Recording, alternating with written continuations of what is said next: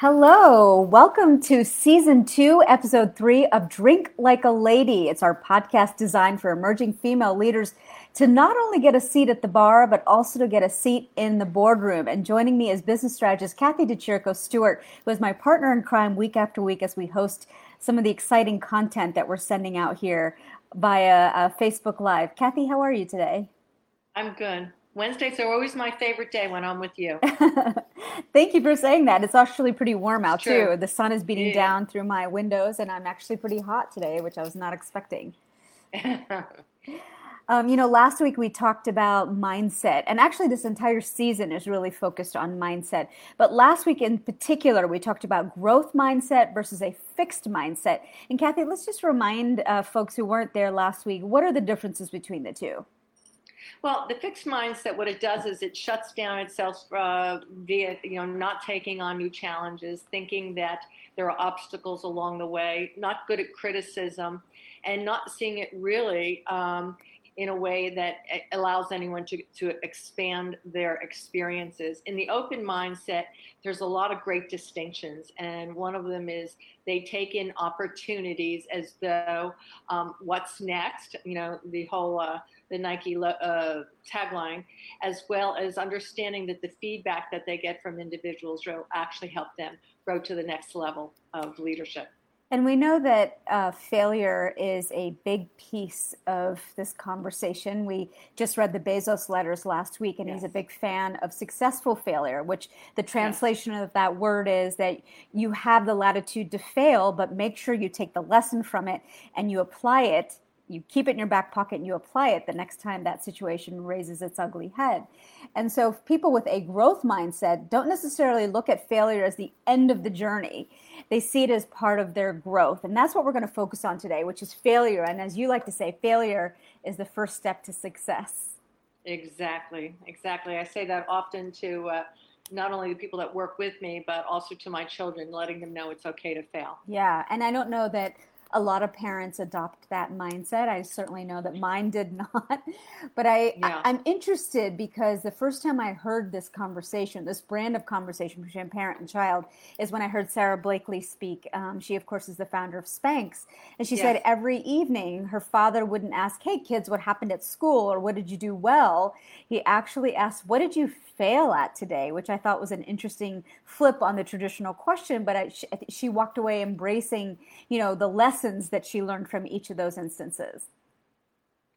And what that was a translation from a generational, from a parent to a child saying, "Tell me about your failures, and then let's work through them," rather than being admonished for them as well. I didn't realize that that story was there, but it's a great story. Yeah. So I'm a big fan of listicles, as you know. And so we're sharing the 5 ways that you can practice a growth mindset and Yep. embrace failure rather than shy away from it. And so number 1 is look for challenges. Like if you're afraid of failure, then seeking out a challenge that isn't going to be life altering it's important to just it's always reversible, right? You could fail at something, but pick something to fail at that's easily reversible, right? But at least you're pushing into that zone of optimal productivity where you're being challenged. And my story starts when I was a buyer and a merchant at Macy's. And when you're a buyer and you're buying for a department or a group of departments, you have to make decisions. And those decisions are, when you buy the product and it hits the floor, whether it's going to sell or not. Yeah. If you took everything absolutely personally, you never wake up in the morning. Mm-hmm. But, I love the word you said here. It was a challenge. And the challenge that we learned at Macy's at that point in my career was that's the way merchandising was. So you never took it personally. You found solutions very quickly and you moved on. And I really believe that set for me a great groundwork for the rest of my career. And every year at Lady Drinks, I like to host one big extreme sports challenge because it's more of a metaphor for the fact that I'm pushing you so far out of your comfort zone that I want you to see what else is possible for you, right? So we've controlled all the variables. You're not jumping out of an imperfect plane. You're jumping out of a perfectly good plane if you're at the skydiving retreat or if you're at the trapeze retreat. But Right. I'm more curious about what comes up for you when you've pushed past that comfort zone and you start to have all these new feelings that come up. Obviously, we have everyone sign waivers. We make sure everybody is safe. But I'm always interested to see who shows up and who's willing to push there. Joy, I was just thinking about that as you're talking about jumping out of a plane. 5 years ago, for my birthday, I asked if I could have airplane lessons, and everyone was like, wait a minute, are you sure you want to, fly an airplane? I thought, well, why not? And I was with, a co-pilot, and they helped me fly over central New Jersey through Princeton and over towards Pennsylvania. Now, I decided not to pursue in getting a license, but I have to say that, when I look back, it was uncomfortable to a point, but it was thrilling because then I knew I could stretch myself even further. Yeah. So the number one way that you can practice a growth mindset and embrace failure is to look for those challenges.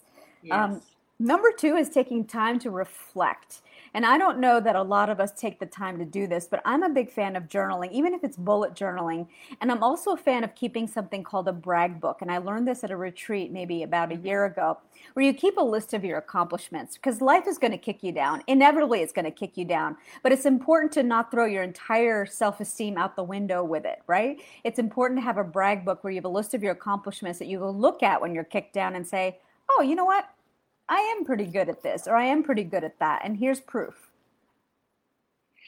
Being human, and especially on a woman, what we do is we always take a look at the negative with this, this laser focus. Oh, I did that one thing wrong. What you're doing in journaling and what you're doing in that brag book, it allows you during that wave that goes down to open up that book and say, oh, I forgot this, because it doesn't always come top of mind. So I highly suggest that. I don't do that anymore as much as I used to. I journal on a different level of where I want to be, but it's so important to remind yourself of all your accomplishments. Do you take time to reflect today? I do a lot of spiritual reading, and I do that in a way that helps me look at how I'm interacting and being with other individuals. And I don't want to say where I can improve, but where I can help improve the relationship. So that reflection comes sometimes in the middle of conversations with people, but I do reflect differently than the journaling that I used to do years ago. Yeah. Number three is start saying the word yet. And we actually revisited this 2 episodes ago, right? Which is every time you tell yourself, I can't do something, well, you can't do something now, but maybe the better word to use is you can't do it yet. And if you put a lot of focus and intention behind something, everything is possible. And I've witnessed that myself. But you have an interesting story about this one. Well, yeah, the one that we talk about is very much, you're talking about the Post-it note, am I correct? Yeah, I love that story. Yeah, this is a great one where the gentleman, Spencer Silver, Dr. Spencer Silver of 3M Scientists, he was looking for this major adhesive. And what happened was that what he ended up with was this, erroneous type of adhesive where it wouldn't stick very firmly like they were looking for. And he couldn't figure out at all what to do with it. That's not what he was charged with. Right. And another scientist, I love this because it was as a collaboration. Another scientist went to church and he went to the hymnal and he opens up the hymnal and he wanted to hold the page and he didn't know how to hold the page without actually putting something in there permanent at church. And when he came back, it was the aha moment. And that was where the idea of making the Post-it notes came about. And the lovely story about this, we wouldn't even have this form of communication and of an industry that is mega millions at this point, had someone failed at their original intent and came out of it in a whole new intent. And it's microspheres, right? Like it's the microspheres that retain their stickiness and allow you to pick something up and stick it on another surface. Yes. And don't we all use Post-it? I use Post-its all day long. Yeah. So number 3 today, folks, we're talking about failure and how that is a kindred. It's the close cousin of a growth mindset, but really about when it comes to failure, Kathy, it's how you perceive it. And are you going to let the fear stop you completely, or are you going to take the lesson and move on? What's also important, I was thinking about this as we put our curriculum together for each of these episodes.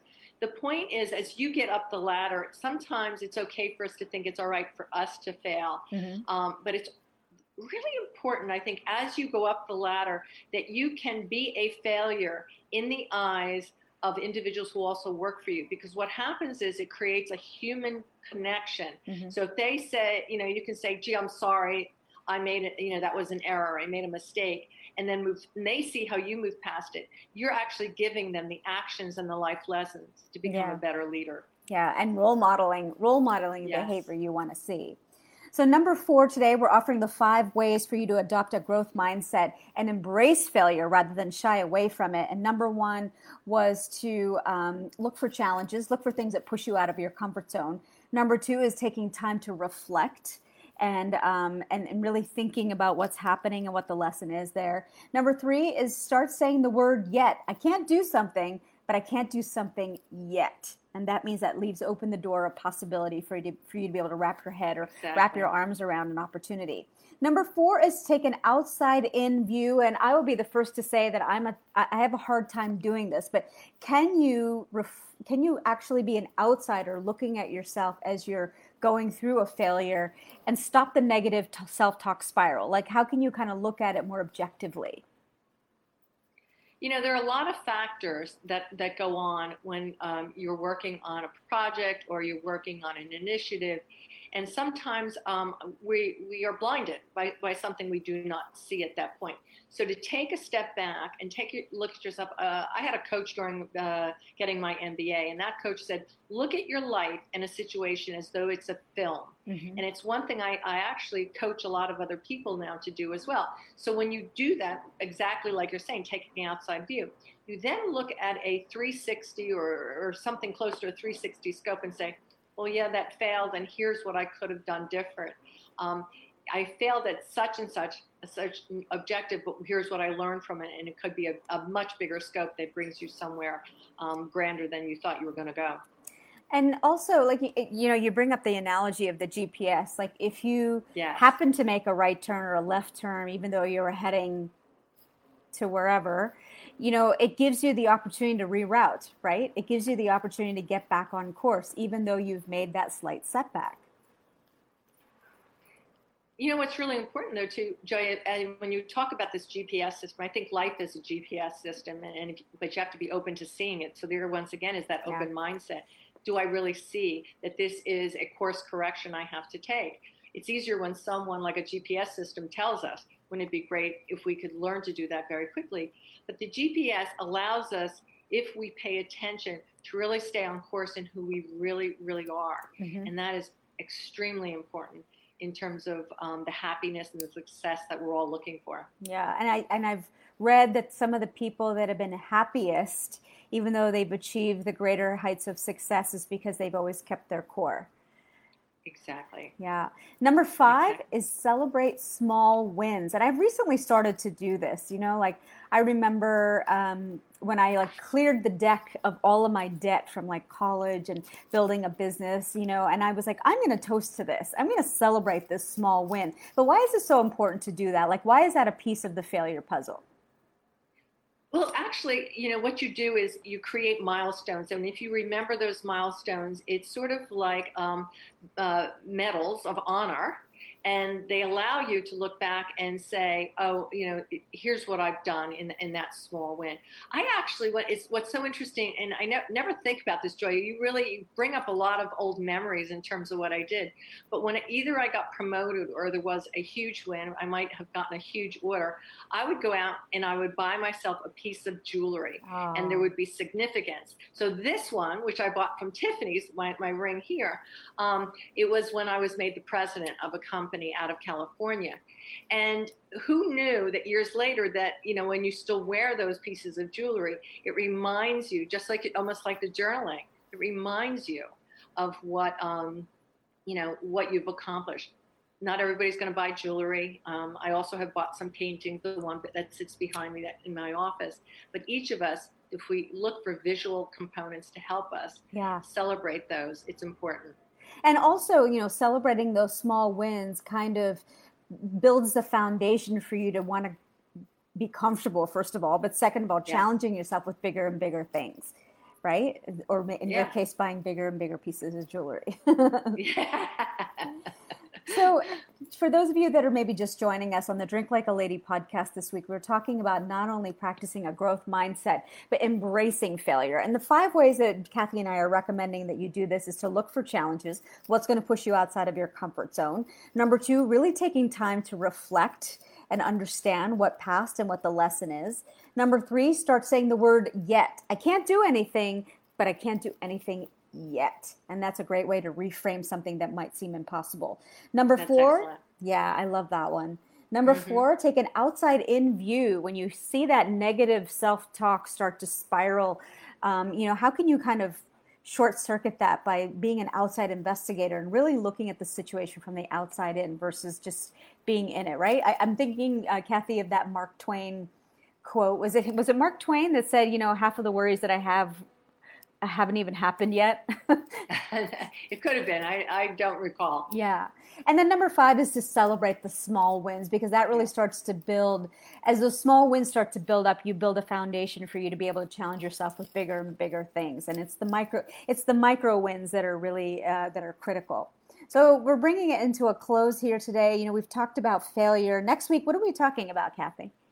We're talking about the power of our beliefs and the power of our minds, the unconscious versus the conscious. We all believe that our conscious beliefs are what drives our choices, when actually 90% of what drives us are our unconscious beliefs. And we've got to understand how to bring them up, change those if they no longer fit where we're going. This is one of my favorite topics. It's a close cousin of affirmations, because so much of what happens to us is in our subconscious, and we're just on autopilot until you stop and take inventory and decide that you're going to change any of that. So that's going to be an exciting one next week. So I'll see you here next Wednesday at 3 p.m. Eastern time. And I don't know.